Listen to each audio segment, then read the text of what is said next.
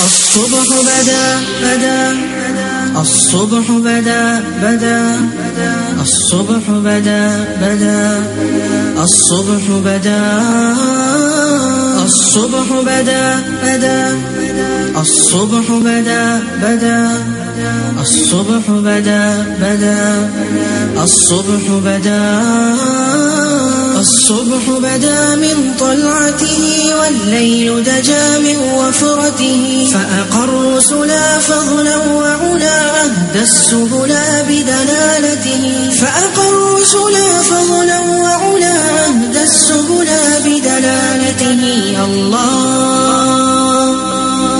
الله الله الله الله الله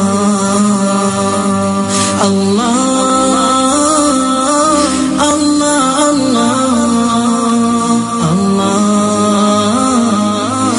الله الله كنز الكرم مولى النعم هادي الأمم بشريعته كنز الكرم مولى النعم هادي الأمم بشريعته الله الله الله Auzu billahi minash shaitanir rajim. Bismillahir rahmanir rahim. Yes, just gone 7:18 Central African time. Let's welcome a pious and sagacious ummah with a hearty Assalamu alaikum wa rahmatullahi wa barakatuh. Ramadan is ebbing, people. Palestine is burning. There is a genocide that's being perpetrated there. Hearts are bleeding. You know, we are emotional. We're feeling it. And we are so impotent. Those Palestinians are left all alone. But look at the bravery, people. These people that will be documented as true mujahids. And what is the neighboring states doing? What is Saudi doing? What is Egypt doing? Hey, we're only talking. Where is the Pakistani army? Where is the Turkish garrison? Where is it? Where's Indonesia? Where's Malaysia? Hey, those Afghani fighters. Cease everything, Taliban. Make unity. Get there. Get to Palestine. All of you, get to Palestine. Hey, the Kashmiris, the 100 million Muslims or more in India, we all should be marching to Palestine. But alhamdulillah, this is a litmus test for all of us. Let's make that dua. And before I choke, let's start up with the ayat from the Noble Quran. فَسُبْحَانَ hina tumsuna wa hina tuzbihun. So glory to Allah when you enter the night and when you enter the morning. Surah 30 verse 17. Iyaka na'budu wa iyaka nasta'in. You alone we worship and you alone we ask for help. Surah 1 verse 4. Yeah. So our bodies burnt, cindered, dropping live ammunition, firepower on a concentration camp which has no airport, which has no harbor, which has no exit. This is how these cowards are fighting. And what, so-called civilized countries of this world. Let's talk to Europe. You should be ashamed. All of you, at least we Muslims are crying. But you are not crying. You're not crying. Besides the Scottish and those Irish people, we embrace you. We celebrate you. But what about the others? You're acquiescing in silence over a genocide, over innocent people that are praying in a mosque, that are in a holy place, and you are just acquiescing in silence. Allah will be the judge. Sabiha, assalamu alaikum, and tell me how you're doing. Walaikum salam, alhamdulillah, Shaykh. I was in a different kind of mood, but when I listened to that very sound perspective you've given us on Palestine, you just kind of jolted me into seriousness this morning. And really what Palestine has done in the current situation is that it's really rallying the ummah. People are really so aware and they're making so much dua. And Shaykh, when you spoke about Palestine being all alone, it just made me think of a verse that I had read in the Quran. Everyone will be familiar with that line, It talks about mere embryos in your mother's womb. You're there in your mother's womb, all alone. And even, in those very initial stages, not even the mother or the father knows you are there in that womb. Only the Creator who placed us there knows we're there. And this was an entity of flesh that was clinging. And when are you going to cling, Shaykh? You're going to cling when you're insecure, when you are unsure, when you are afraid. That's when you are going to start clinging. This vibrant entity of flesh, it was uncertain. But who was there with us in the womb was our Creator. Allah was with us in that womb. Was with us when we were all alone and unsure. And the same can apply in the Palestinian concept. We must just keep on clinging to Allah, and He will see us through. Definitely Allah subhanahu wa ta'ala is the one, and divine decree will prevail. But I've got a gut feeling, people. I got a gut feeling that, this time Israel or the Zionist state has gone in a bit too far. They have done it, and with multimedia, the world is watching. And I think if you have conscience, West, if you have conscience, you'll all rally around the Palestinians. And enough is enough. No, not words. Actions, real actions. Take those perpetrators to the international courts. Take those perpetrators and sanction them. Like how you sanctioned South Africa for its apartheid regime. Start sanctioning Israel now, immediately. And then we'll see what will happen. Yes, sir, Sabiha, you know what? Things like this happen. We're getting emotional. And there is that emotional attachment to that place because of, it's a holy site. That's where Ibrahim alayhi salam went, our Nabi Muhammad sallallahu alaihi wasallam from that mosque went for Miraj. And this is a place where the prophets are buried. And this is where you have a devilish regime doing such heinous crime. Yes, Chef, they've pushed things too far. They've extended the throw of the rope that's been allocated to them. And definitely more and more people are realizing that it's not an Islamic issue. It is a humanitarian issue. And that emotion for Al-Aqsa, Chef, it's this positive emotion. It's a good emotion. It's an emotion of solidarity with the Ummah. So we just keep on clinging to that solidarity as well. Chef, I got very excited when I read a few lines in the Quran, and I just opened on this page to share with the Ummah. And when I read the last line, you will know why I got so excited. And it was going on about this, about the life germ which is lodged in the womb, and that it is He who causes the second creation, and that it is He who gives wealth and security, and that it is He who is the Lord of Sirius. So, Chef, I had to get excited for that and share it with everyone this morning. Yes, sir. Yeah, you should take that line and, put it all over. The Lord of Sirius, the shining star, that beautiful star, like this mashallah radio station broadcasting to the four corners of the globe, but here from Ikuruleni on FM. And alhamdulillah, this is how we should all be. We should be like that shining star in the eyes of Allah subhanahu wa ta'ala, each believer, because Allah subhanahu wa ta'ala took His time to create us. Sabiha said you were in the womb all alone. Yes, we were all alone. But who was giving us that fashion? Who was making us into that masterpiece? Because each human being that is created has a different, fingerprint, has a different brain pattern. Each human being Allah subhanahu wa ta'ala gives him the power of thought, the power of thinking. And you as a masterpiece, sometimes you make the choice of not being a masterpiece. You just want to be a shelf piece. Or you just want to be, or you want to go to pieces. Do the thinking, people. Go deep. And alhamdulillah, feel the pain of your brothers. Feel, is there a ummah? Let's be honest here. Is there a ummah here? You'll find some people actually saying, oh, there's Palestinians, they don't do this and they don't do that and they go here. How can you talk like that? Because the fact is that they are Muslims and they are being perpetrated, the genocide is being perpetrated by who? By a Zionist state on people that read the kalima, La ilaha illallah Muhammadur Rasulullah. That is the bottom line. Ibrahim Gengat, rahimullah, told me, Shaf, when I went to Palestine, I had so many stories, but in Gaza, Shaf, I saw these soldiers with the Quran in one hand and the gun in one hand. You know how I changed my mind, Shaf? I heard lots of propaganda, but when I was there, I said, wow, look at Hezbollah, the party of Allah. They strike fear into the hearts of the enemies. But you know what? The own Muslim brothers are letting them down, Shaf. Egypt, putting a blockade, not opening the Gaza Strip. These Zionists are building walls and barbed wires round and round them. No one says anything. Muslim states all around. We're only talking. No one is walking the talk, Sabiha.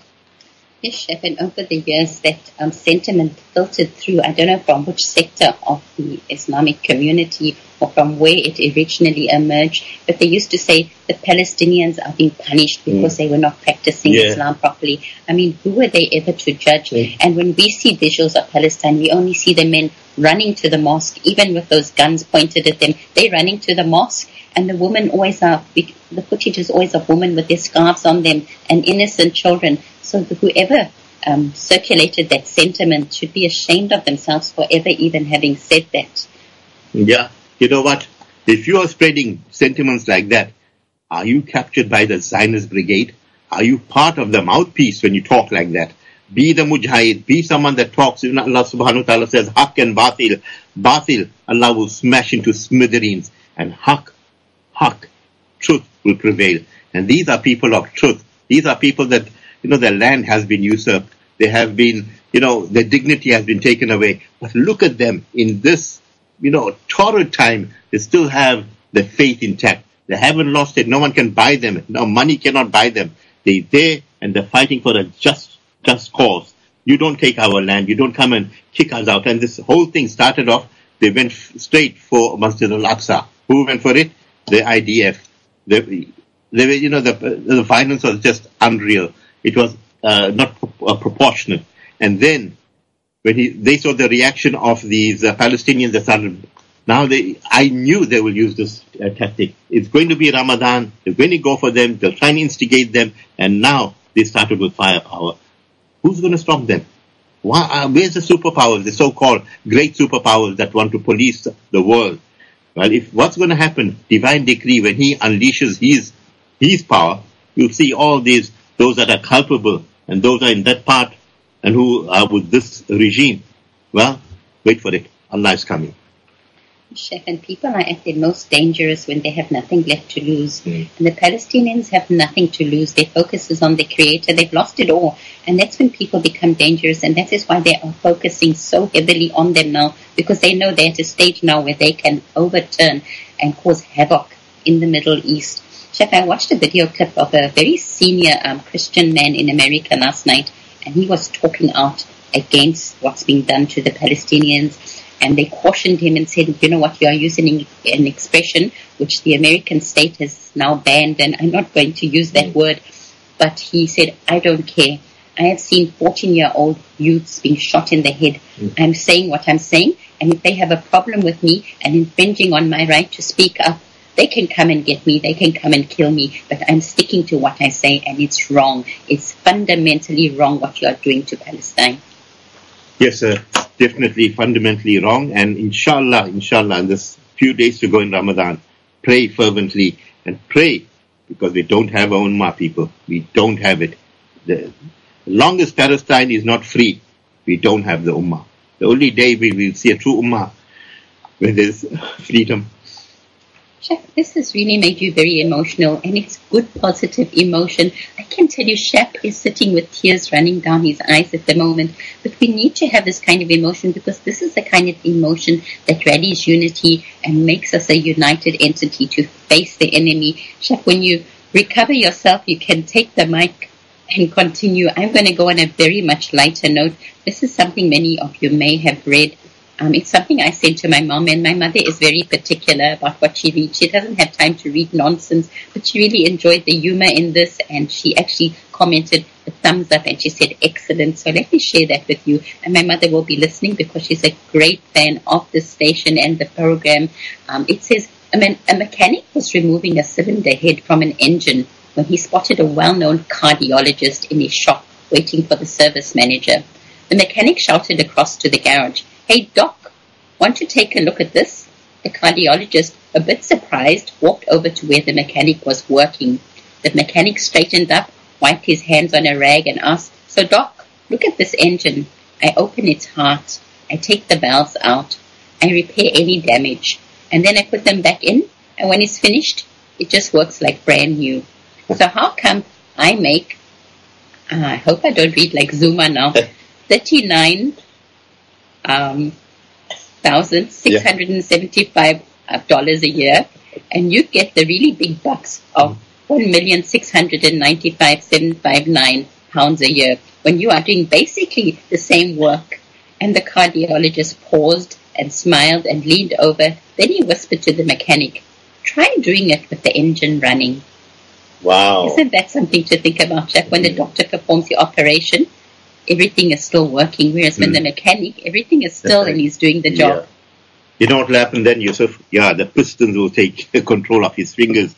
Well, on that emotional note, I can tell you that what tugged at me there, Sabiha, was how are we going to answer Allah subhanahu wa ta'ala on the day of Qiyamah when you say, you were there, this was happening. I made it even easier for you to see it on your phone. Every second you were seeing footage. Were you desensitized to it? How many of you are just skipping it? Say, no man, I had enough of this. You cannot say that. You know, it had to tug at me, but inshallah, Allah accept my sincerity, and inshallah our du'as that everything will come right.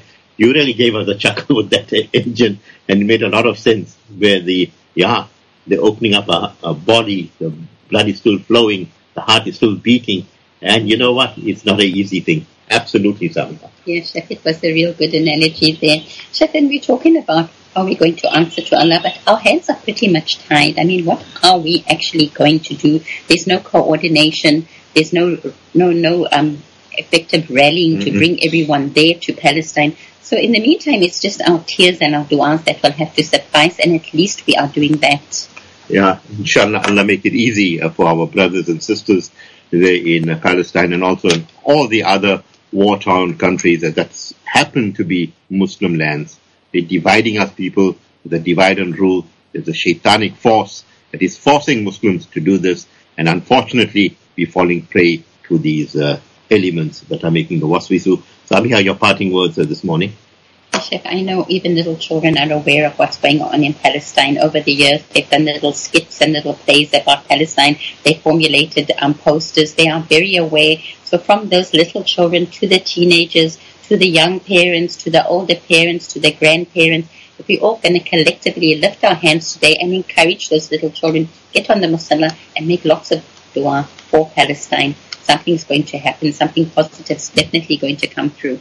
Inshallah, yes. And I can tell you our lineup this morning. Next we'll be talking to Manzoor Shaik Emam on the latest on the COVID-19 and the lockdown. And you know, we're going to touch on this issue also with Rafeek Hassen coming on news and views. And yes, he's someone that's very passionate about the topic. And you know, we continue with the theme when Sheikh Faheem will be talking about our emotional attachment to to that place, yes, Al-Aqsa. Our emotional attachment to Al-Aqsa. And then Abu Bakr see that. Hey, I can see that the whole theme is going to run on that. He'll join us on Muslim news, and there's only one news in the world, people. It's that part of the world. Palestine, Gaza is all our thoughts and prayers. Time for us to go for a break, and inshallah, we will continue after that. Africa. Provide dignity, safety and nourishment to millions of needy families in 14 countries across the globe this Ramadan by sponsoring towards the Africa Muslims Agency's More Than a Meal campaign. Sponsor a food hamper at 1,100 rands or an iftar suhoor meal box at 100 rands. Call Africa Muslims Agency on 011-834-8685 or donate.co.za. Africa Muslims Agency, inspiring the spirit of giving. Mackenzie Pharmacy, there for your care. Our services, we are contracted to all medical aids, day-to-day scripts, OTC medication at PAT, monthly chronic scripts, free blood pressure and free sugar testing available on a Wednesday afternoon. Free and safe parking available. We are here to process your recovery and staying healthy, easy, affordable and convenient. Call 011-421-7673 or 011-421-9594 or email us at mackenziepharmacy@profarm.co.za. Mackenzie Pharmacy, there for your care. Broadcasting live from the East End.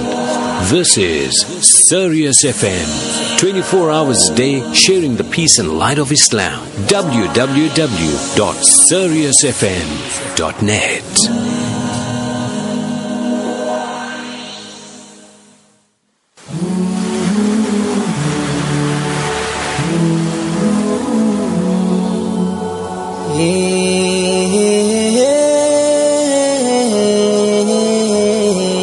Mwezi mwema Ramadhani meutukuza manani, ukijana tufungeni na kufuata sharia.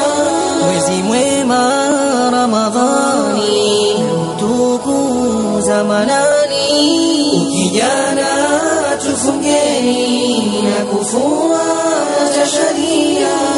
Ndiyo mwezi wa saumu Ramadhani tufahamu, tuamurisha karimu kwa sote kujifungia tarawehe tusalini tukiwa misikitini. Yes, sir, 7:36 Central African Time, and the story is, the picture is there. Everything's coming direct and live from Gaza there in Palestine. The Zionist regime, the apartheid state of Israel, is gone ballistic, people, ballistic. But joining us now is our very own Ahmed Manzoor Sheikh Emam. You know, he's the leader of the NFP and also a member of parliament. He's someone that has been very, very, very, very vociferous in parliament. He has taken up the issue. You'll notice that when Ahmed Manzoor Sheikh Emam is in parliament, sometimes he has his Palestinian scarf on, and few of his colleagues also do that. But Ahmed, assalamu alaikum wa rahmatullahi wa barakatuh. This morning, what goes through your mind besides the COVID and the lockdown? How are you feeling this morning, Ahmed?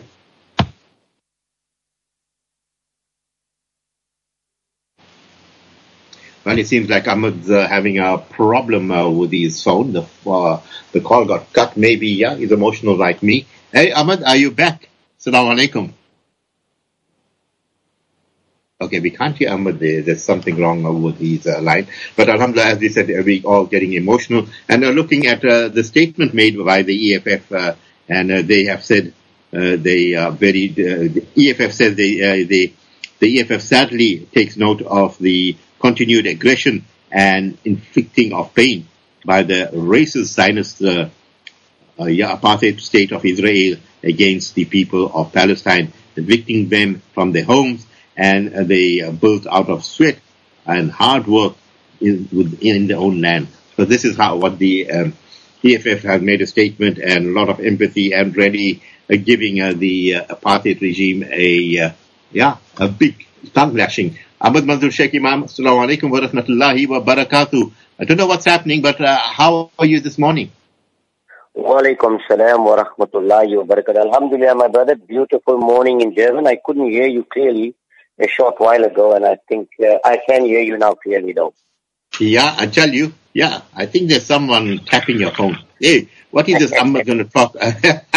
What he's going to talk about Palestine, what he's going to say, because you are someone that alhamdulillah, summa alhamdulillah, brings up this issue at the highest level in parliament, and you walk the talk, and many look at you and they say, hey, that's our man. Now, Ahmed, what's the latest on the lockdown and also the COVID-19? Well, let me start off by saying, yes, indeed, today in parliament, there is an opportunity for motions without notice. And of course, I will be tackling the issue of Palestine. But very importantly, I'm calling on all brothers and sisters to join the protest march that is taking place between Africa for Palestine and the Muslim Judicial Council and things. An announcement will be made sometimes today, expected to be either tomorrow or Thursday this week, a protest march in support of the people of Palestine. 3 Muslim deaths reported in the last 24 hours, 2 of them in Gauteng, 1 in the Western Cape, 21 for the month of May, 2,580 thus far. A large number of deaths, 90 reported in the last 24 hours, taking us to 54,825. And once again, it's a Northwest province which had 33, 19 in the Western Cape, 14 in the Eastern Cape, 13 in the Northern Cape, 5 in Gauteng and 6 in Mpumalanga. New infections, 1129. And that's as a result of the low number of tests. Only 18,000 tests were conducted in the last 24 hours. Positive cases have increased to 25,549, with a recovery rate averaging about 95%. 395,000 vaccines have been administered thus far. Most of the new infections or the positive cases at the moment in the country is from KwaZulu-Natal, which is the highest, followed very closely by Gauteng and Free State, which have increased considerably, both of these provinces. There are already experts talking about, putting in stricter lockdown measures in anticipation of the third wave. Now that we have identified some of the other variants in the country at this point in time, experts are basically saying that, it might be the right thing to do. If you look at what has happened in India, it went up to 414,000 infections in one day, But health experts in India are basically telling us that it is 5 times at least worse than what we are getting, because they don't have the capacity to be able to test enough people and give proper steps in India. So it could be very well underestimated in terms of the reporting that we are receiving. And then I look at the Swaziland Solidarity Network has condemned King Mswati III. He said wastage of Eswatini taxpayers' money spent on sending a closer protection security detail to accompany his nephew, Zulu King Misizulu Kazwelithini, to South Africa. And the security details was added amidst threat that surfaced after the new king took over from the late King Goodwill Zwelithini and Queen Mantamfomobi. Now, there's it. Uncle saying, hey, nephew, don't worry, I'm here for you. And I told you, Ahmed, there's a Swazi connection here. Your take? Well, indeed, remember, this is King Mswati's nephew, sister's son.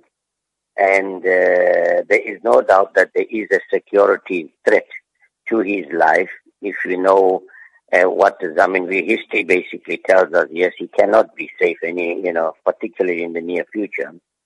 And so measures have to be taken in place. And obviously, as the uncle, he's not convinced that enough measures have been placed, because the, reports indicate that security and police were withdrawn, which puts his life in greater danger. And, one has to understand, why would he then provide support for his nephew? Because he believes it's absolutely imperative and necessary in the absence of South Africa itself providing. Now, others are arguing that, there's enough money in the kingdom and he can deal with it. Yes, but I think he's also just taking control of it now. It'll take him a while, and with all pending court cases coming, this can be a long-standing battle. There's no doubt about it. But remember, there are many movements in Swaziland also pushing for change, constitutional and democratic challenges that they experience in Swaziland, and they are calling for change in in Swaziland. And if you listen to the king, and I've had the opportunity of listening to him, he says he has what you call monarchiatric democracy or constituent in Swaziland. He says his leaders are elected by the people. They have a process that they follow. And he says to bluntly, you have your problems in your countries. Can you all sort out your problems? Don't interfere in my country, Swaziland, because I have a democracy in my country more than you people have in your own countries. And that's basically what he's saying. And he was very blunt about that at the SADC platforms, that he's basically been saying that. And to some extent, they are elected by, some of the representatives are elected by the people on the ground. I've been there, I've overseen that, and there's no doubt about it. But on a broader sense, I think that the hold or the control that the king has in Swaziland clearly indicates that people are not free to conduct themselves and openly, campaign and bring about a change. Generally, people are saying, no, hold on, we don't respect this kingdom, we don't want this rule of a king, we want to have a democratic country where the people shall govern, the people shall decide who shall lead them and whatever it is, that is all in the name of democracy, and you can see in the name of democracy to some extent what has happened to us in our country.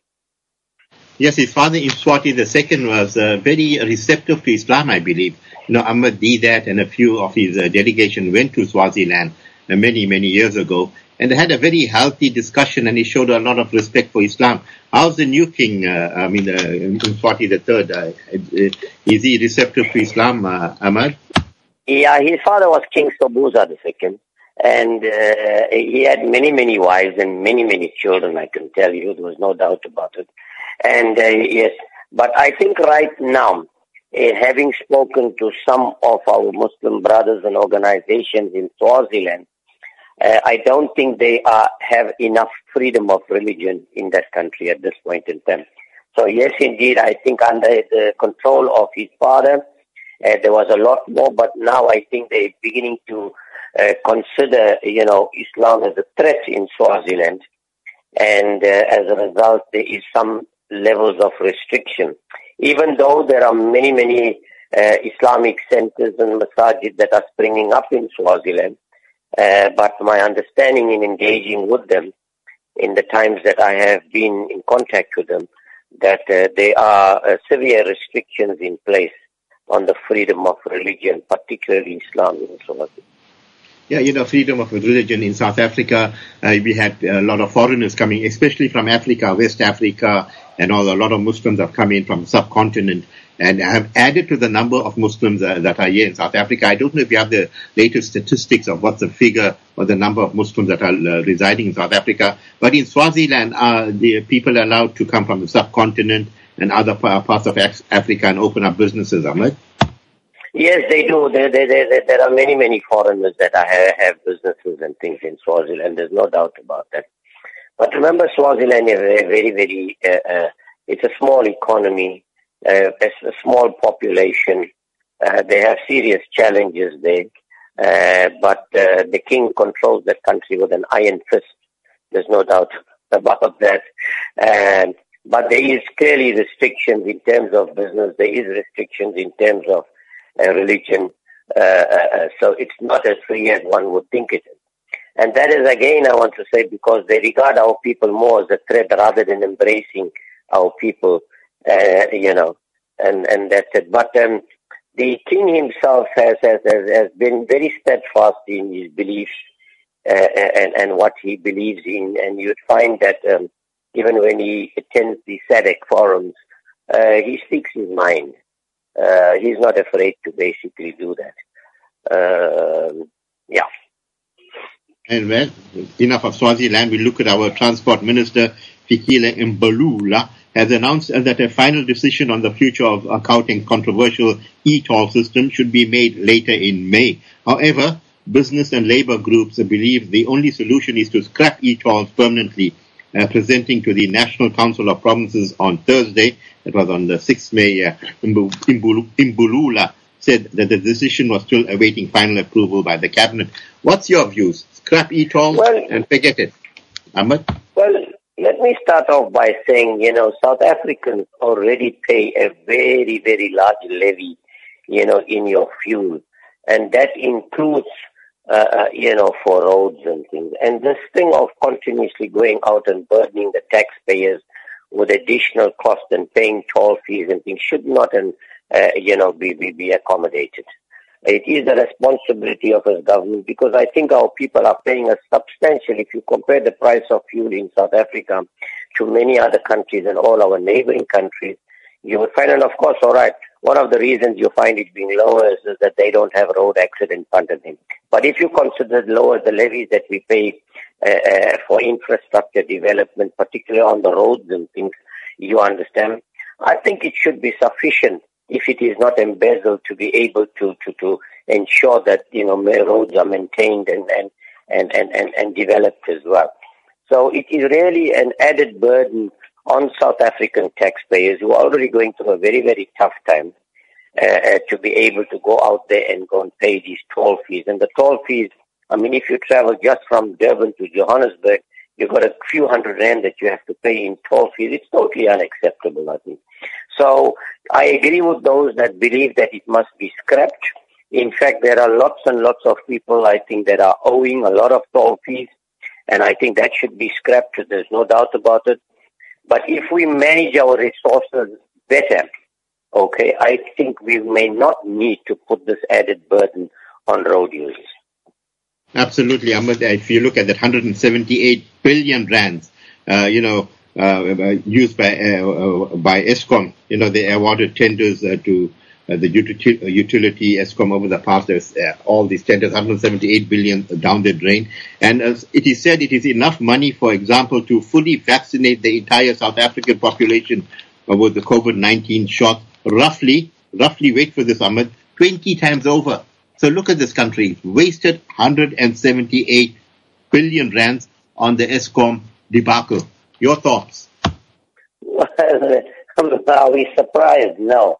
even that is still the tip of the iceberg. If you look at the amount, trillions of rands, as far as I'm concerned, in South Africa has gone into the hands of a few people. And big business continue to benefit from this. And those connected to leaders have been benefiting for a long period of time. And I think this is exactly the point we have been making, that if we could just, put measures in place and close those gaps in terms of particularly in the procurement field, where you make sure you get, value for money, alone you're going to be saving 300 billion rand in the country annually.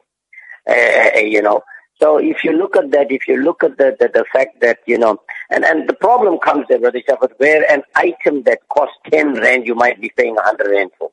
And the reason for that is there are all these middlemen, including the political parties, like President Zuma, Cyril Ramaphosa has said, that when they receive money, they don't return it. So in order to accommodate these political parties, to accommodate all those middlemen in this corrupt deal, it means you have to escalate the price, because nobody is going to go into business and procure 10 them and not make enough money out of it. So, if he has to make enough for himself, then all these other people won't benefit and he won't get the job. So for him to get the job, he's got to accommodate them all, means he has to increase the prices, and that's what they are doing. And that's where all this money is going. But if you look at the price we've been paying for coal and things like that, it's ridiculously high. There are 30 and 40-year contracts that are continuing up to today. That's why we call them the evergreen contracts. They are continuing and very little or nothing is done. And big business appears to be benefiting from it. Sad indeed, Ahmed. And then we look at the ANC National Executive Committee has ordered suspended Secretary General Ace Magashule to apologize for his letter of suspension to President Cyril Ramaphosa. Ramaphosa said if Magashule refused to do so, disciplinary steps will be taken. And there have also been revelations of serious threats against ANC staffers. Okay, what's going on here? Cyril Ramaphosa said, you apologize, otherwise I will take serious steps. What are those serious steps, Ahmed? Well, first of all, I think they're talking about if he does not apologize, then I think he is going to be perhaps expelled from the party and things like that. That's basically what they are threatening him. But I want to tell you that the problems in the ANC has just begun. And some of these people are not going to take it very lightly. Even those that now are turning against Ace Magashule are all doing it because they are concerned about the risks attached to their own positions because of the power that President Ramaphosa is wielding at the moment. However, remember, they've got two very important conferences that are coming up. And that conferences will decide eventually. I mean, there's even a leadership one that's coming up for 2022. So clearly it indicates that President Ramaphosa is planning his way forward to keep all those that he believes might be strong contenders out. Okay? But ultimately, we must not forget that it is the branches that are going to decide. So one has got to be very, very careful. And those that are wounded, are not going to just sit back and do very little or nothing about it. They're going to come back, guns blazing.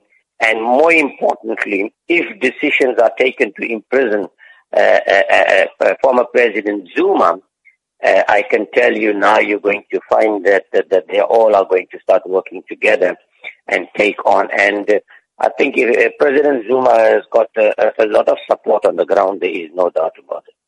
Ace Magashule has got ground support as well. You've got Zandile Gumede who's got her support. You've got a whole lot, Supra that's got his own. So all these people take on their support together, and as a united front, it can be very destructive to the African National Congress. And I hope that they can get their house in order, because what happens in the ANC is clearly impacting on the country as well. Where I have a serious problem with them is that they're asking these people to step aside because of corruption, but they're also admitting that the party itself has been receiving stolen money or unlawful, and they think it is okay. So and which is what I'm going to highlight, in the debates that are unfolding shortly, on the budget debates. I mean, it's highly unethical for anyone to say, yes, we received the money and we don't return it because we need the money. Yeah,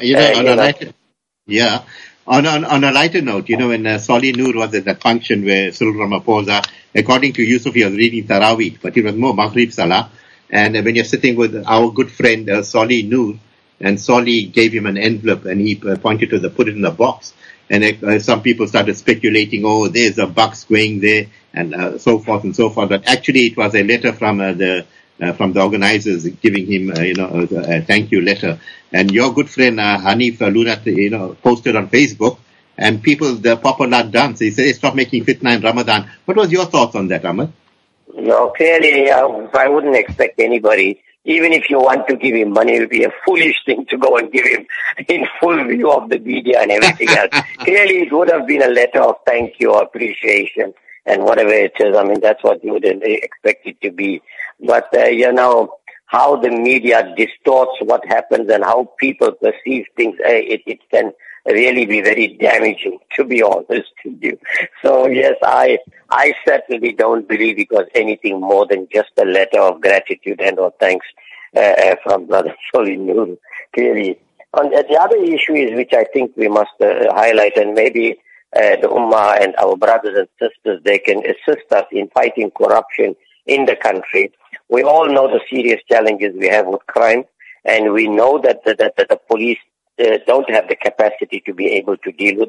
If you look in the Western Cape alone, in the last 3 years and 229 incidents in 1 year, in the last year, 2020, 800 of the Western Cape police officers have been found to have abused state vehicles.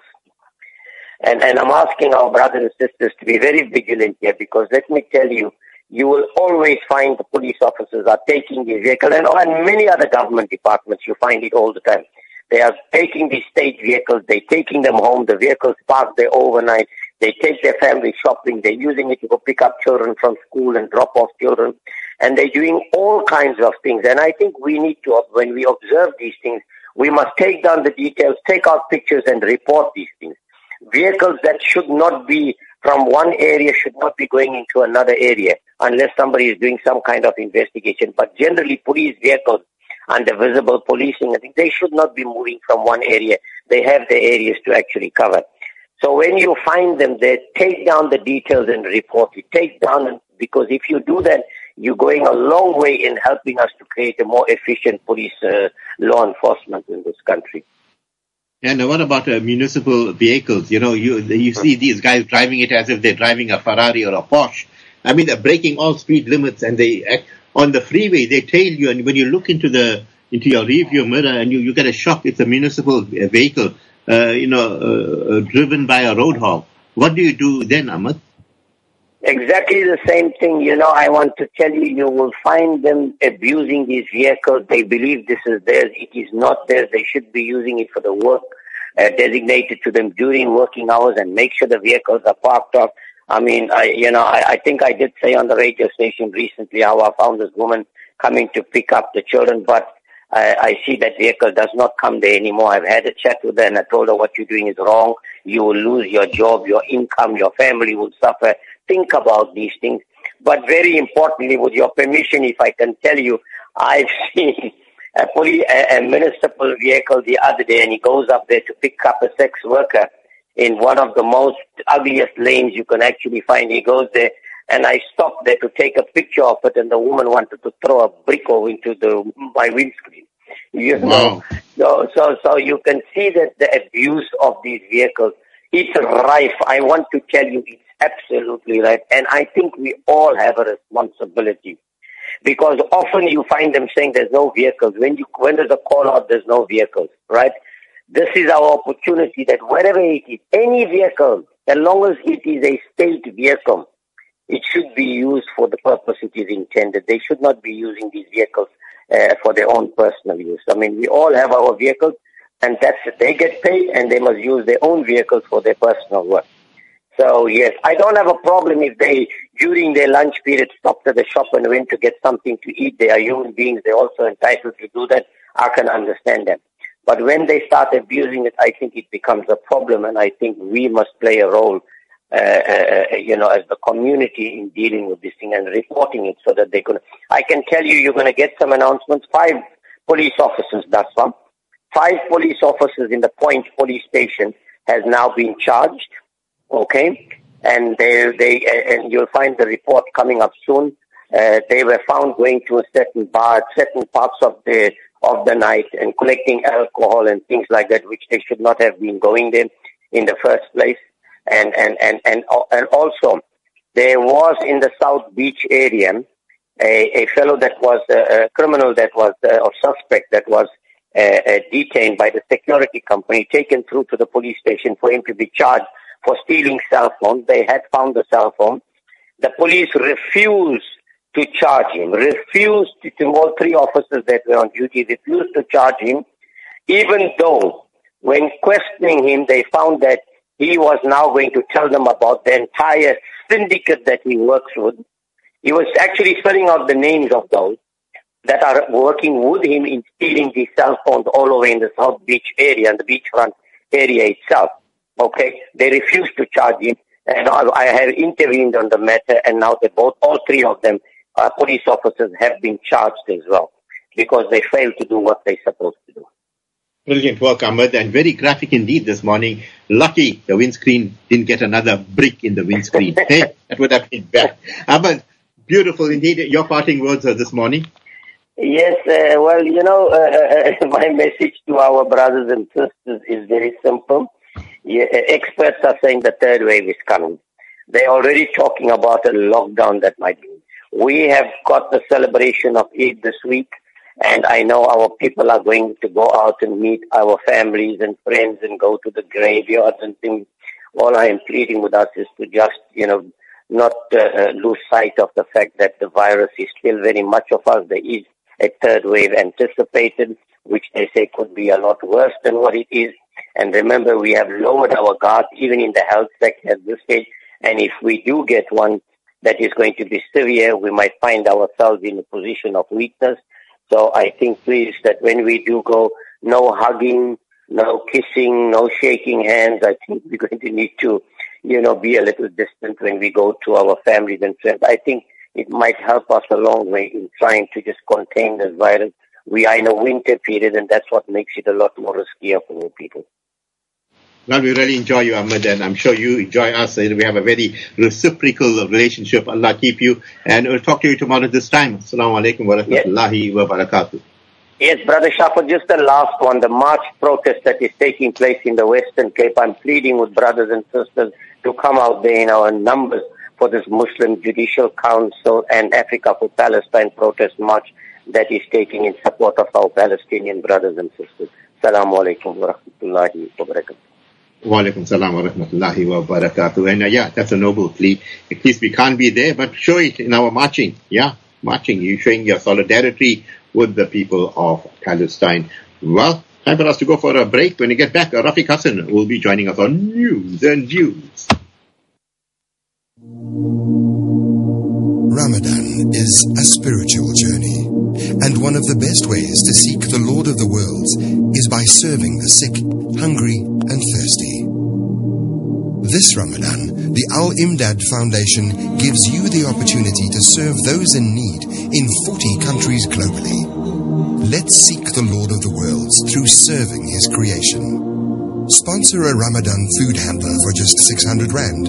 Donate your zakat, lillah or sadaqah online at alimdad.com or via the Al-Imdad Foundation's mobile app. For more information, call us on 0861 786 243. Broadcasting live from the East Rand. This is Sirius FM.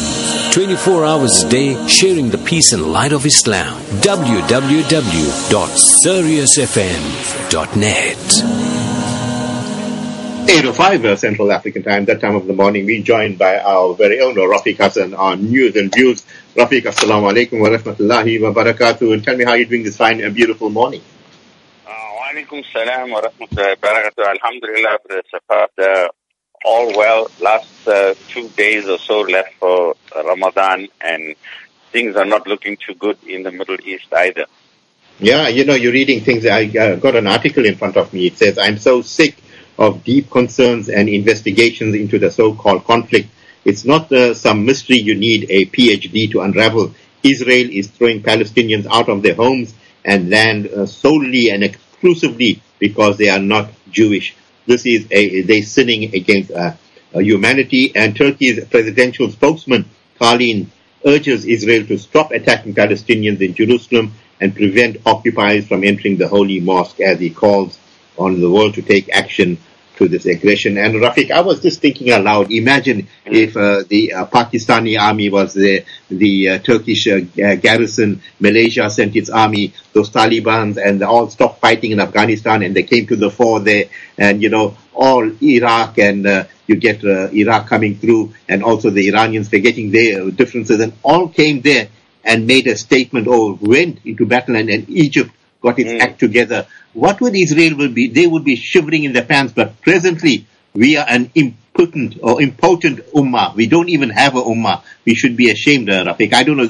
I got so emotional thinking of how we have been divided, and the evil people of this world, or these conglomerates and these colonizers, they have kept us busy doing our own things in our nation state, that we forget the greater picture, that we are one ummah, reading the one kalima. But what are we, Rafeek? Israel, as long as Palestine is not free, there is no ummah. Your comments, Rafeek?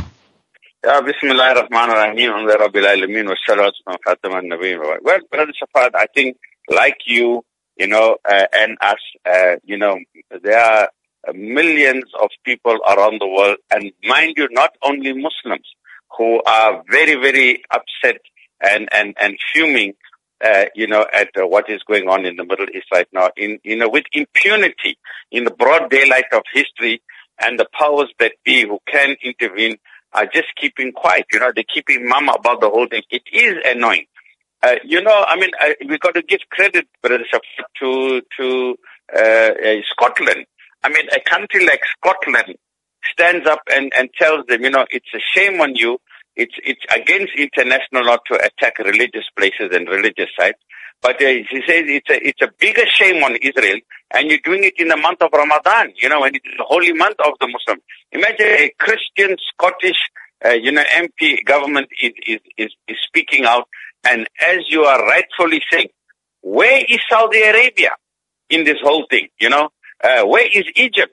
Let's talk about the ones that's closest by, who talk a fat lot with their dollars, but where are they when these human rights atrocities, are being perpetrated? It exposes the munafiqat. These are hypocrites of the first order. We got to say it as it is, Brother Shafaat.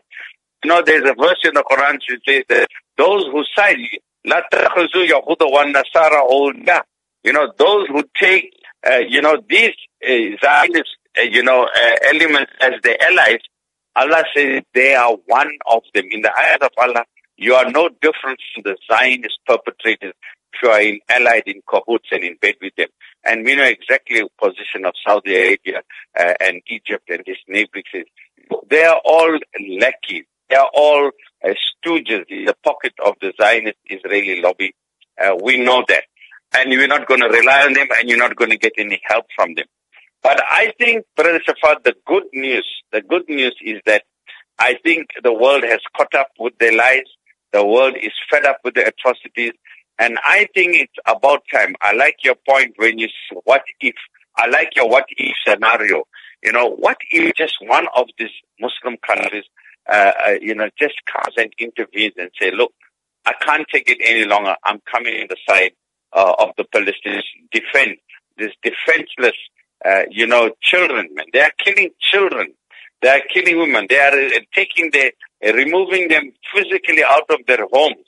This is daylight robbery taking place in the full daylight of history. It is on our television sets and on our screens, and the world is not lifting up to their finger even to move against Israel. This is the power of the Zionist lobby. And I think it's time something has to give in, Brother Shafaat. I think for too long we're allowing this monster of Zionism, to control the world and to gag us. This mask and this lockdown, it seems as if in a way, it's working in the favor of the Zionists and the colonizers of this world. In a way, you put your mask so you shut your mouth, and they're gagging you. And I think each time that we smell the coffee, the Battle of Badr, we spoke about it. The Battle of Badr took place in the blessed month of Ramadan. It is showing you that, and you got to admire the spirit, Brother Shafaat. Whether you like it or not, you got to take off your cap for the Palestinians and the youngsters and the ladies and the women that, despite all the odds against them, they are showing their nerves. They are showing their iman. They are showing their standing up, their fearlessness in the might of the oppressor. And this is what the Rasul Sallam said, true jihad, the true martyr, the true spirit of resistance is when you can stand up in the face of the oppressor with all his might and stand up against him. And this, the world is showing, the Palestinians are showing the world what is courage. They are showing it to us, and shame on the world who can do something and who are doing nothing. Rafeek, it reminds me of the hadith of Nabi Sallallahu Alaihi Wasallam where he said, even the rock will tell you there's a Yahudi behind me when their persecution comes again, and they will have no place to hide. And I think they're actually writing their own script now for that scenario to come to the fore. I mean, it's all, it's pointing to that, Rafeek. What's your thoughts? Yeah, you see, this is actually, desperate times for them. We spoke yesterday about this, Brother Shafaat. If you look at it clinically and rationally and without emotion, the real thing that is happening, I give an example of when you say the time is near. Well, what happens to a crook who's in a shop or in a house and he's been there for half an hour and suddenly the neighbors have realized and the alarm bells went off and the police are on the way. What happens to that crook now? He's got few minutes to smash and grab the last few things and make his beeline and get away because the police are on the way. And that's exactly what's happening in Israel right now, in occupied Palestine. The world has caught up. The world's army is starting, the world's conscience is starting to wake up. And very soon something is going to give. Very soon one country is going to defy the United Nations impotency, and the United Nations partisan, and America's biased and partisan towards Israel. And one of the other countries is going to come in and say enough is enough. And the Zionists know this. And the Zionist Israel and colonizing and occupying the Palestinian land, they are now resorting to the last minute grabs before the final hour of death comes. And all we can say is, I think the world knows and they know that time is up. It's just a matter of, I think, time before the world is going to intervene and put an end to this, to these atrocities and this genocide that is unfolding in front of us. I'm seeing a message in our screen here. It's from Birmingham, UK, and it's from Faisal Sarwar. He says, I'm listening to Sirius FM. It's early here, but I enjoy program. He says, oh, my brothers and sisters in Palestine, do not be troubled. It's test of your patience. Don't worry. If no one comes to helping Palestine, surely a great reward awaits you. And those who humiliate you, for them is a great punishment. Just be patient. Your leader will soon come to earth. Your good days are not far off. Perhaps Faisal is alluding to the fact it's a time for, who to come? The Imam, Rafeek? Well, you see, Brother Shafaat, yeah, we are, every time we speak of this, but I think this time it's different. This time around, there's something brewing in the air. And I think we are reaching that point, of the total collapse of Zionism. And they are waiting for the Messiah. You see, this is the big problem. I mentioned this. They are waiting for the Messiah to arrive in the year 2022. And all this is leading up to that, not knowing that the Messiah has already come. And I want the Christian world to understand one point very carefully. Bocheng, and all those, the ACDP and all those Christians who are supporting Israel, we want you to ask them one question. Ask the Israelis right now. Ask the Zionists and the Jews in Israel. You are waiting for the Messiah. Is it Jesus the Messiah they are waiting for? Are they waiting for the second coming of Jesus? And the answer will be a blatant no, because they never did accept Jesus as the Messiah. never will they accept Jesus as the Messiah. They are waiting for another Messiah, a new Messiah, a first-time appearance of the Messiah. They never accepted the Messiah who was the real Messiah. They are waiting for a false Messiah to arrive. And I think it's about time the Christian world comes to this realization that the Messiah that the Jews are waiting for is another Messiah which they consider to be their own Messiah, not Jesus. And it's about time they realize they are backing the wrong horse, and that, that the Messiah that is coming is actually the false Messiah who's going to mislead them. And until we come to this realization, you're not going to break the stranglehold that the Zionist movement has on the Christian world by bluffing them about the Messiah story. They never did accept Jesus, peace be upon him, nor will they ever accept him. If they didn't accept him the first time, how are they going to accept him the second time? Well, I must add to your crossword puzzle there, Rafeek. I got the piece here. I know who it is. I must tell you. Dajjal. Dajjal is the Messiah. Of course, he's the chief deceiver, 100%. And Jesus said in Matthew, he is so brilliant that he'll deceive even the very elect. He's going to deceive the very elect. And I think the only people who know the truth are the people of truth. But the world will come to know, inshallah. The time is near for the lines to be drawn between truth and falsehood, and we are almost there, brother. Let's make dua, as the brother from Birmingham said. The time is near. We make dua to Allah that He speeds it up. Rafeek, you're absolutely brilliant. Really love you on the show too. You have a mashallah day, and perhaps your parting words.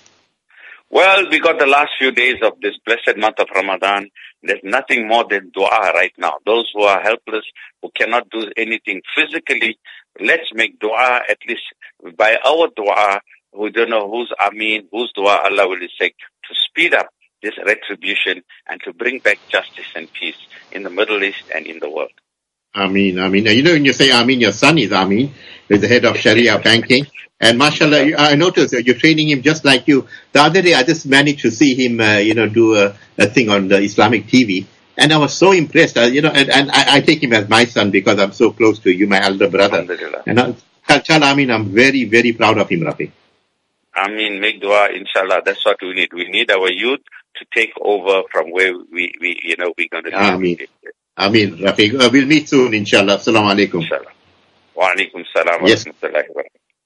Rafeek Hassen there, keeping us up to speed. Time for us to go for a break. When we get back, Shaykh Faheem will be joining us. Trolley for trolley, basket for basket, we are the cheapest. Shop More Springs and Boxburg. Everything under one roof. Butchery, bakery, grocer, and fruit and veg. Find us in Springs on the corner of Industry and Gold Roads. New Era. Call us on 011-813-3334. And in Boxburg, number 47, North Rand Road. Call us on 011-914-1144. Shop more because you can shop more. At Hoppy's Family Pharmacy, we care for you. With everything under one roof, there's no need to go anywhere else. We provide for all chronic medication, scripts, over-the-counter medications, homeopathic, Ayurvedic, natural and herbal remedies, and a wide range of bodybuilding and health supplements. With a full in-house clinic, we also provide blood pressure monitoring, wound care, pregnancy tests, blood sugar monitoring, cholesterol monitoring, HIV testing, and flu vaccinations. Convenience is key. Free deliveries to Springs and surrounding areas. We're situated on 51 3rd Street in the Springs CBD. Contact us on 011-362-1784. That's 011-362-1784. Hoppy's Family Pharmacy, your complete healthcare center under one roof. This is Sirius FM. Gone 8:20 Central African Time. The emotions are high. We are on the topic about Palestine. Messages coming from around the world this morning on our platform. Allahu Akbar, Allahu Akbar. And we, and he's emotions to the topic, and his viewpoint on this is none other than our very own Shaykh Faheem. He's the director of ILS Islamic Lifestyle Solutions, writing many books also, and we are, really enjoy him. There's something, I'm listening to the heartful discussion, a comment on the statement, where is Saudi Arabia? We must remember that it was them that gave up Palestine. It was the Caliphate that protected Al-Aqsa. The comment was, the world has caught up, but I would like to give a better push and say the world will only catch up when we start openly to support the call for the re-establishment of the Caliphate. Good point coming through, but our Shaykh Faheem is there. That's from Ahmed, first-time listener, and he says he enjoys the program. Good program. Jazakallah khairah for that, Ahmed. And yes, I can tell you, Shaykh Faheem, this topic is really hot. The fire is burning here. And Shaykh Faheem, you're going to add the emotional attachment to Al-Aqsa. Emotionally, you can see our hearts burning. Shaykh Faheem, assalamu alaikum wa rahmatullahi wa barakatuh. Wa alaikum salam wa rahmatullahi ta'ala wa barakatuh to yourself, Brother Shafaat, and to the listeners as well. Gee, Shaykh Faheem, lovely topic, and I thought who better than you to discuss it, because you're current, you tackle issues that are pertinent to the Ummah. We're giving you the next 10 minutes. Bismillah.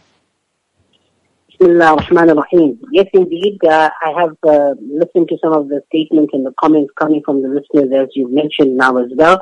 Of course, we know that, yes, the fact that the Caliphate has been, I wouldn't say destroyed, but momentarily until Allah subhanahu wa ta'ala decrees, it's been ceased for this particular moment. But we cannot, and nobody in their right senses, in their right mind who knows history, can not point the finger at the current Saudi regime based on the certain political laws that they have. Because when it was in the hands of the Ottoman Empire and all of the empires before, it was safe. In fact, when we look at Theodore Herzl and his request that came to Sultan Abdul Hamid, and Sultan Abdul Hamid, he refused to give them land because he was aware of the Zionist plot and what they were planning to do at that particular time. But yet when the British allied with Saudi Arabia and the opportunity was presented, it didn't even take them the blink of an eye to give this particular land away. And the British who were there acting as, the nurse, just ready to deliver the baby. And after they had seized that particular land, seized it, they gave it away, slowly took their flag away, and they moved away and gave it away to the Israel, meaning the Jews, the Zionists, and the rest they say is history. Now, for us as Muslims, what is important for us to note, for instance, in the Tarikh of Dimashq of Allama ibn Asakir, he mentions that the Prophet alayhi salatu wasalam has stated that Allah subhanahu wa ta'ala has blessed what lies between Al-Arish and the Euphrates, and وَخَصَّ فِلَسْطِينَ بِالتَّقْدِيسِ. And the Prophet alayhi salatu wasalam mentioned that Palestine has been allocated a particular barakah by Allah subhanahu wa ta'ala. So we as Muslims need to understand the importance of this. Imam al-Qurtubi mentions that one of the reasons that this place is so blessed is because of the various Anbiya, the prophets of Allah subhanahu wa ta'ala, who are buried in that vicinity. I mean, alhamdulillah, I had the opportunity to go, I think it was in 2014 and 2015. And when you stand in this land, Brother Shafaat, what is so amazing? It's a place that when you stand in the haram, you know for certain that where you stand, there was most likely a prophet of Allah subhanahu wa ta'ala who stood there. And that's something really, really amazing, not something we can experience in various parts of the world. But unfortunately, our Muslims, we're so, busy climbing up the economic ladder. We become so materialistic that unfortunately we do not see the spiritual value of these kind of places. In fact, one of the Zionist propaganda is to find people who align themselves to the Quran only and then to try and change the location of Aqsa in the minds of Muslims to Medina. For those of you who are interested in that, I wrote a reputational article against someone saying that Masjid al-Aqsa is not in Jerusalem, is supposed Muslim. It says it's in Medina. To take focus away. So you can read that reputation on the island. But the Holy Land is mentioned in the Quran, and that should suffice for us, that it is a place, this is the reason enough to understand it's important. I mean, apart from the Kaaba, from Masjid al-Haram, it is the only holy site mentioned in the Quran. I mean, the fact that, Allah subhanahu wa ta'ala displayed its significance by taking the Prophet ﷺ here on the night journey, that the strategic importance for it as a place for the Ummah should not be undervalued. I mean, it's one of the only documented pieces of land and earth where Allah subhanahu wa ta'ala gathered all of the Anbiya on the night of Al-Isra. So there's something really, really amazing about this land, yet unfortunately Muslims who travel the world, we're not interested in visiting and building up that emotional rapport with it. Jerusalem has been referred to in the Quran as a place بَارَكْنَا فِيهَا لِلْعَالَمِينَ as well. So, from the Islamic perspective, it's amazing. And when we get into the aspect from the Islamic eschatological point of view, it's where it gets really, really interesting why we as Muslims should be keeping in touch with this land. Now, for instance, the Prophet ﷺ has mentioned, and there are various ahadith, in fact, I've covered a lot of them in my book on the particular subject, but you see that the Messenger ﷺ has stated, when we look now currently at what's happening in Al-Aqsa, how they are storming the masjid. I mean, these are people who are supposed champions of human rights. It's absolutely ludicrous. It's bizarre that as people can come in front of the camera with their one-eyed epistemology, and they can tell us that they are here for peace, and then assume that we are all blind to the realities of the oppression that's taking place. And who in their right minds, I mean, Chief Justice McQueen, I was quite shocked that a person who is in charge of our judicial system here in South Africa, he is very happy to give all of his support to this particular place. So are they blind to reality, or are they internal structures and avenues of perception and reception that close? Now, the Prophet ﷺ mentioned, and you'll find the narration in the Musnad of Imam Ahmad as well, that a part of my ummah will not cease in fighting at the gates of Damascus and at the gates of Jerusalem and its surroundings.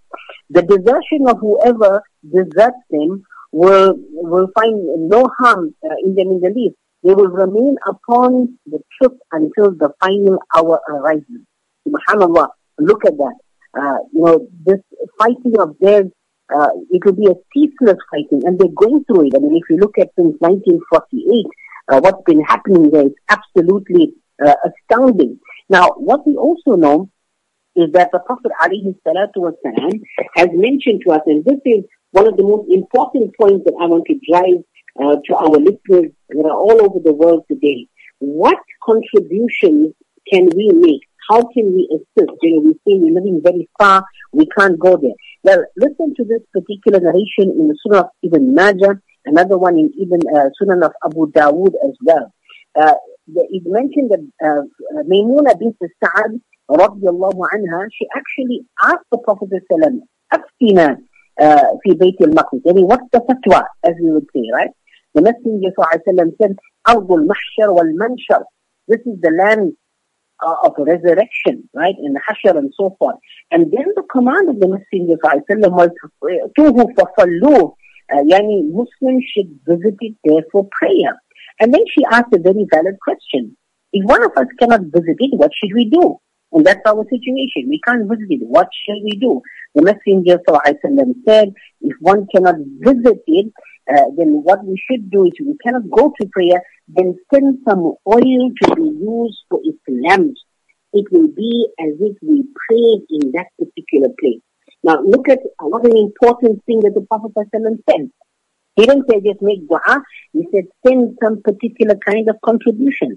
And oil in those days will have various functionalities. It's like our electricity of today very much. So the Messenger ﷺ was actually asking his ummah that if you cannot go there, at least make a contribution to that place.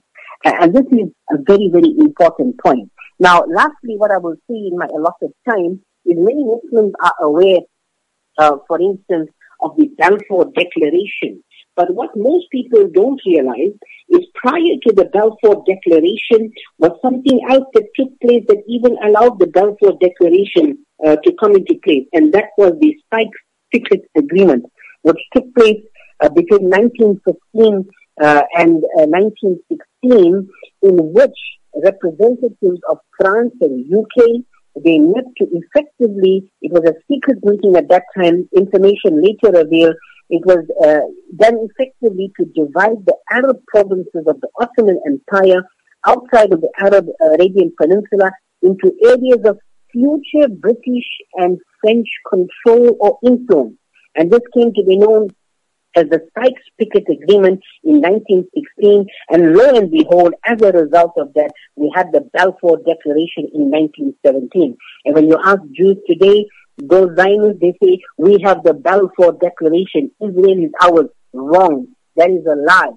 Because the Balfour Declaration makes no mention of Israel. It mentions of Palestine. So if you want to recognize the Balfour Declaration, you must also recognize that Israel was not even known as a state at that time that Palestine was. You see, it's a paradox of their own making. But unfortunately, this is a subject that is very close to my heart as well. And, you know, it's a passion that is required. If we as Muslims don't buck up right now, we will see the loss of that land. It will be gone, and we'll just carry on living our lives as if nothing happened. If that is the case, if that is the situation of the spiritual inertia that we have, we really have to look deep within ourselves and ask, what has become of the ummah of the Prophet sallallahu alaihi wasallam? That we can see this holy land being desecrated, and we just go about, strutting around as if nothing happened. At least make dua. At least make a contribution. At least create awareness. Use your social media feed. Don't worry about being embarrassed by those people who follow you, because at the end of the day, when you go into your qabr, they're not going to follow you there to help you and assist you with their questions. How are you going to face your Rabb? So, my respected brothers and sisters, those who are listening from all over the world, this is a time for us to stand united against the Zionist propaganda, against the various things, and we must hold places like Saudi Arabia and the leadership there, the supposed custodians, and ask them that instead of investing millions and hundreds of millions in buying arms from the US and in going to Disneyland with their princes, what are they doing for our Palestinian brothers and sisters? So these are important questions, but in the end, inshallah, Allah subhanahu wa ta'ala, his plan will prevail. And when the Dajjal does make himself or is announced from that particular land, most of us won't even know about it, because our eyes are not fixated on the splendor of this place. So Allah subhanahu wa ta'ala protect the Palestinian Muslims, and Allah subhanahu wa ta'ala give us hidayah to assist them, even if it is a dua from us. I tell you, Shaykh Faheem, absolutely comprehensive, and alhamdulillah, I felt your sincerity. Allah give you the power. Perhaps, when the Caliphs come, we need Shaykh Faheem in the command council. Shaykh Faheem, Allah bless you as always, and really, you do justice to all your topics. Once again, I'll let you have a second parting words, Shaykh Faheem. Jazakallah khair. Yes, again, I cannot reiterate and reinstate the point that this land is connected to the past of the Muslims with the stories of the Prophet, either directly or indirectly. It is connected to the present, what's happening now, and our future. The prophecies that have been linked to this particular land. Remember the fact that it is the land of Hashar. This is the land that we're going to gather on the day of Qiyamah, according to the hadith, according to the tafasir. So why would you not want to ensure that this land is protected, and when you stand in that land, that it can bear testimony that in your lifetime you stood for it? Inshallah, that should be enough. So let's make dua. Let's try and assist all the brothers and sisters who are involved, and most importantly, use your social media feed to create awareness. The non-Muslims don't know what's going on, and many of them have, they have compassion in their heart. Let's try to open that up. It's a means of da'wah, inshallah. Inshallah, Shaykh Faheem. Yes, there has been a paradigm shift now.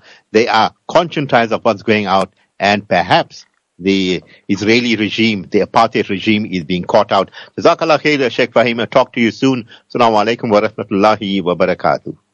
Wa alaikum salam wa rahmatullahi ta'ala wa barakatuh. I tell you people, this has been a treat this morning. The Palestinian issues, all mashallah. And next up will be our very own Aboo Bakr Seedat, the professori. What has he in store for us? So let's go take a break. EMI Auto Parts, specialists in quality generic replacement parts suitable to fit BMW, Mini and Merc vehicles. Affordability is key. Deliveries done nationwide. EMI Auto Parts pledges to offer money-back guarantees. Integrity is part of our fibre, and it turns time to give you the best service you would expect. Call us Boxburg 061 506 4812 or Polokwane on 015 291 1099. EMI Auto Parts. Remember the name.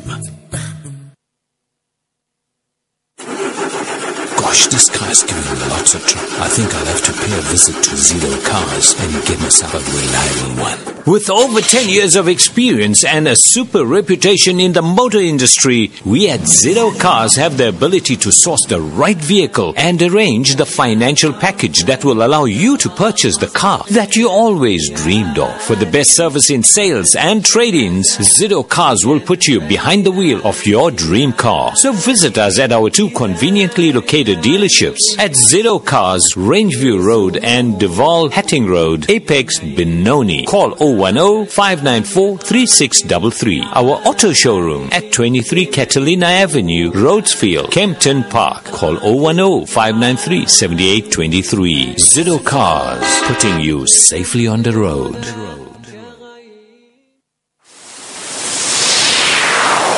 Broadcasting live from the East End. This is Sirius FM. 24 hours a day, sharing the peace and light of Islam. www.siriusfm.net.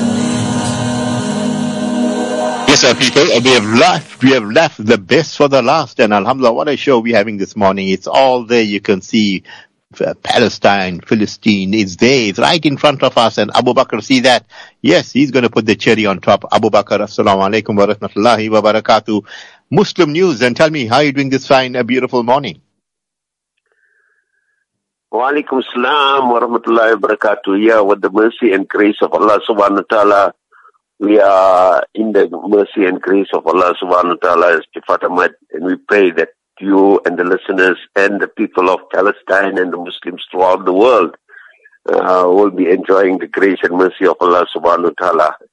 And the test that we are going through, I think, not only the Palestinians, but I think every Muslim with a conscience, every human being with a conscience must be going through this trauma of being that we are being put through by the Zionist entity of Israel and its occupying forces in the small microcosm of the world called Palestine.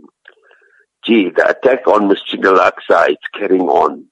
It is now a week since the onslaught started on Masjid al-Aqsa. Over the week, it has escalated, and the Zionist forces have been brutal in their execution of violence against men, women, and children. The only object of these violent incursions is to intimidate the Palestinians into submission. They are being dispossessed of their homes, which they have occupied for decades. They are being dispossessed of their land and olive orchards, which they have harvested for decades. They are being dispossessed of their human dignity for the last 7 decades. They are being dispossessed of their right to existence on the land they have occupied for centuries. Everything that pertains to ethnic cleansing has been systematically symbolized by the occupation that commenced in the Foreign Office of the British Mandated Territory of Palestine in the aftermath of the First World War. G. Shafaat Ahmed, I think all your guests have been speaking about Palestine, the Sykes-Picot Agreement. I think we must see where the problem was. And, when General Allenby, when he crossed and he still got that name there when you go from Jordan to try and cross into Palestine, they got the Allenby Bridge where the border is. And this was the person who occupied Palestine, and when he went to the grave of Salahuddin, and he told Salahuddin that now the Crusades are back, right? And I think Sheikh Faheem also have spoken about the Sykes-Picot Agreement, where the capitulation of the Arabs, especially those in the Hijaz, and Sheriff Hussein and King Saud and all the Arabs who capitulated to the Sykes-Picot and the British, yes, and the bribery, and capitulated to the Sykes-Picot Agreement, Shafaat Ahmed. Then, with the collapse of the Ottoman Empire, the Caliphate, I think we as Muslims and those Arabs, I wouldn't say all of them, but the leadership of the Arab nations were the ones who really sold out the Muslims and gave into the machinations of the British and the French people. Everything in Palestine pertains to ethnic cleansing, and this has been the plight of the Palestinians, and it has been brought together in the neighborhood of Sheikh Jarrah in East Jerusalem.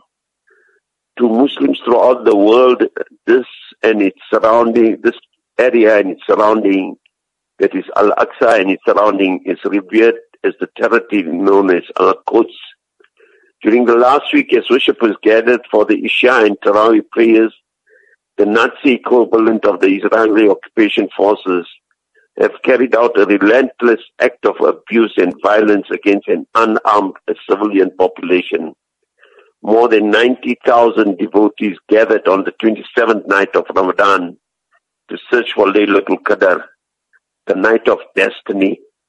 It all came to a head in Sheikh Jarrah.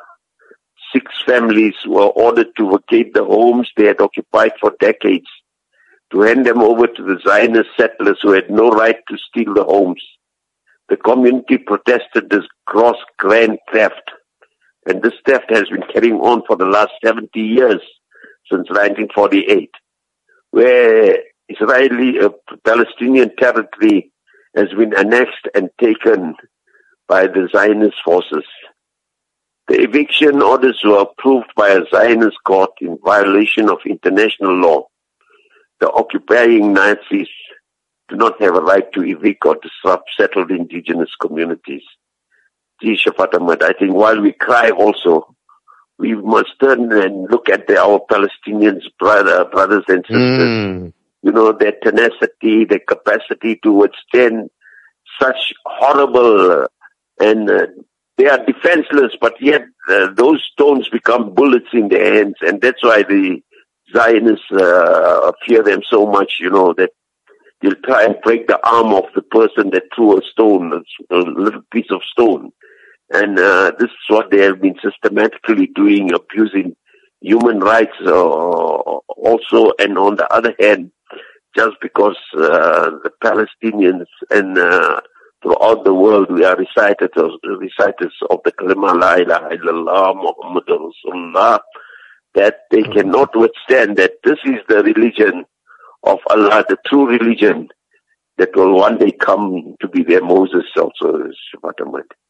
See, this is how things are carrying on in Palestine, and I think we are in this last few days of Ramadan. We should make a lot of dua and give charity, and Allah Ta'ala help them, because they are at the forefront, the Palestinians are at the forefront of safeguarding Masjid al-Aqsa for the Muslims and for humanity at large also, because this is a treasure, because it is the third holy place of the Islamic religion, the religion of the world, and the sanctity of this place has been desecrated by these people who went in with their boots and desecrated a holy site, and then they call themselves civilized.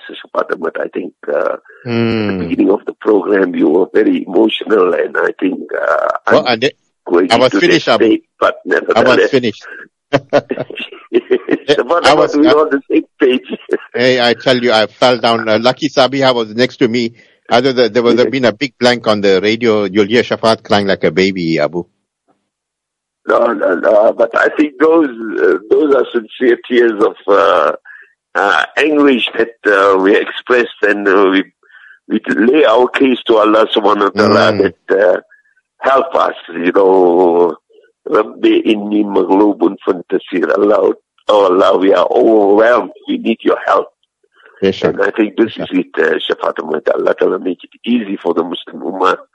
And I think this is one time where the 1.5 billion Muslims are in unison with the cry of Palestine. And I think the sounds of distress are now coming forth from the Muslim leaders, Turkey,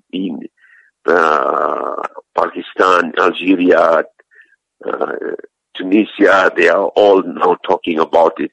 Inshallah, Allah Ta'ala put in their hearts, this may be a seed that is being planted for the coming of the liberation of Masjid al-Aqsa and the Palestinian people and the Muslims at large, that the Caliphate will come. Ameen. Inshallah. Then the Zionists, as the Hadith says, that the stones will also say that there's a Jew hiding behind after me, kill him, and this will happen. Because these people cannot carry with impunity what they are doing. They were partly the victims of the Nazis, but the same Nazi tactics they are using to try and annihilate the Muslims of Palestine. They will never succeed with all their technology and their arms and their ammunition, and with the support of the United States and the European Union. Allah Ta'ala has put some strength and tenacity in the people of Palestine, in the beautiful, as Allah Ta'ala says, that we have blessed the place of Al-Quds, right? Al-Aqsa. And Shafaat is a very interesting analysis, which I think I'll be failing in my duty if I don't refer our listeners to it. There's a series of lectures by Maulana Ridwan Kaji called The Secrets of the Holy Land. And the analysis of Al-Quds and the Gaza Strip and Masjid al-Aqsa is just phenomenal. And I think we wouldn't find it in any of the books that we want to do research on Masjid al-Aqsa or in Palestine. But if you go to Islamic Solution Reflections, I think so, and you can download those lectures there. It will give us a completely different understanding of what is taking place and where we are being prepared for victory. And Sheikh Anwar al-Awlaki also said that Muslims must prepare themselves for victory because Allah Ta'ala is on our side. And I think we are on the right side of history. In fact, that journalist who was being arrested was asking one of the soldiers that why are you on the wrong side of history? When you were young, did you want to become an oppressor? And are you teaching your children also to become oppressors? And this is the human factor that we must all take into consideration. Gee, to you and the listeners and everyone. Aboo, you're not going yet. You're not going yet because you tickle my brains. You said that those children had rocks in their hands. They have stones in their hands. You remember the story of David and Goliath? David slew Goliath with what? With pebbles. He knocked him with a sling in the Yeah, this is going to happen, Aboo, and you hit the nail on the head there. And as you said, the empathy, the sympathy. If you are not feeling the pain, then there's something wrong with you. You have to feel the pain. And Aboo, with your professionalism, and Alhamdulillah, I told you, the professori will put the cherry on the top. You did it, Aboo. You did it beautifully. And you know what? We hold each other. Grace and mercy, Alhamdulillah. No, Alhamdulillah, I'm glad. I told you, you'll always be part of our team, and you'll be our professori. You overlook us, and let's add that in, and you added everything. Now, Aboo, Now you have your parting words. Bismillah. Inshallah, Allah Ta'ala make it easy. I think we must carry on making dua to Allah Subhanahu wa Ta'ala that He change the hearts of those who are perpetrating this atrocities. If there is hidayat in their destiny, then give them hidayat. Otherwise, we must destroy them, as we destroyed the Ad and the Samud. And to the listeners of Sirius FM and to all the management and to yourself, Shafaat Ahmed, if it is Eid on Thursday, we wish you a very pleasant Eid. And remember the people of Palestine and the world, everyone who is suffering in the world. Assalamu alaikum wa rahmatullahi wa barakatuh. Wa alaikum salam wa rahmatullahi wa barakatuh to our Abu Bakr. See that, alhamdulillah, beautiful, input by him. And I really appreciate everyone that came in from the morning right till Abu, till he put the cherry on the top. This show, I mean, we're not giving ourselves accolade, but Allah's barakah. Allah gave us the barakah, Allah gave us the spirit. And remember, we are sincere in whatever we do. Yusuf Asmal, you again, brilliant engineering. Allah bless you. And to all of you that sent in messages this morning, a big jazakallah khair to you. And yes, keep it locked on to Sirius FM for beautiful broadcasting and lovely nasheeds interspersed. This is your Ramadan radio station. And yes, lift up your hands and pray for the people of Palestine. Hey, Yusuf, that nasheed, I can't forget many, many years ago. I was a grapevine in Palestine, the cut of the trees and even that made me cry, Yusuf. If you played it now, I'll cry again. But anyway, keep the spirit, people. Till we meet you again, the team and I bid you Assalamu alaikum wa rahmatullahi wa barakatuh. Broadcasting live from the East End. This is Sirius FM. 24 hours a day, sharing the peace and light of Islam. www.siriusfm.net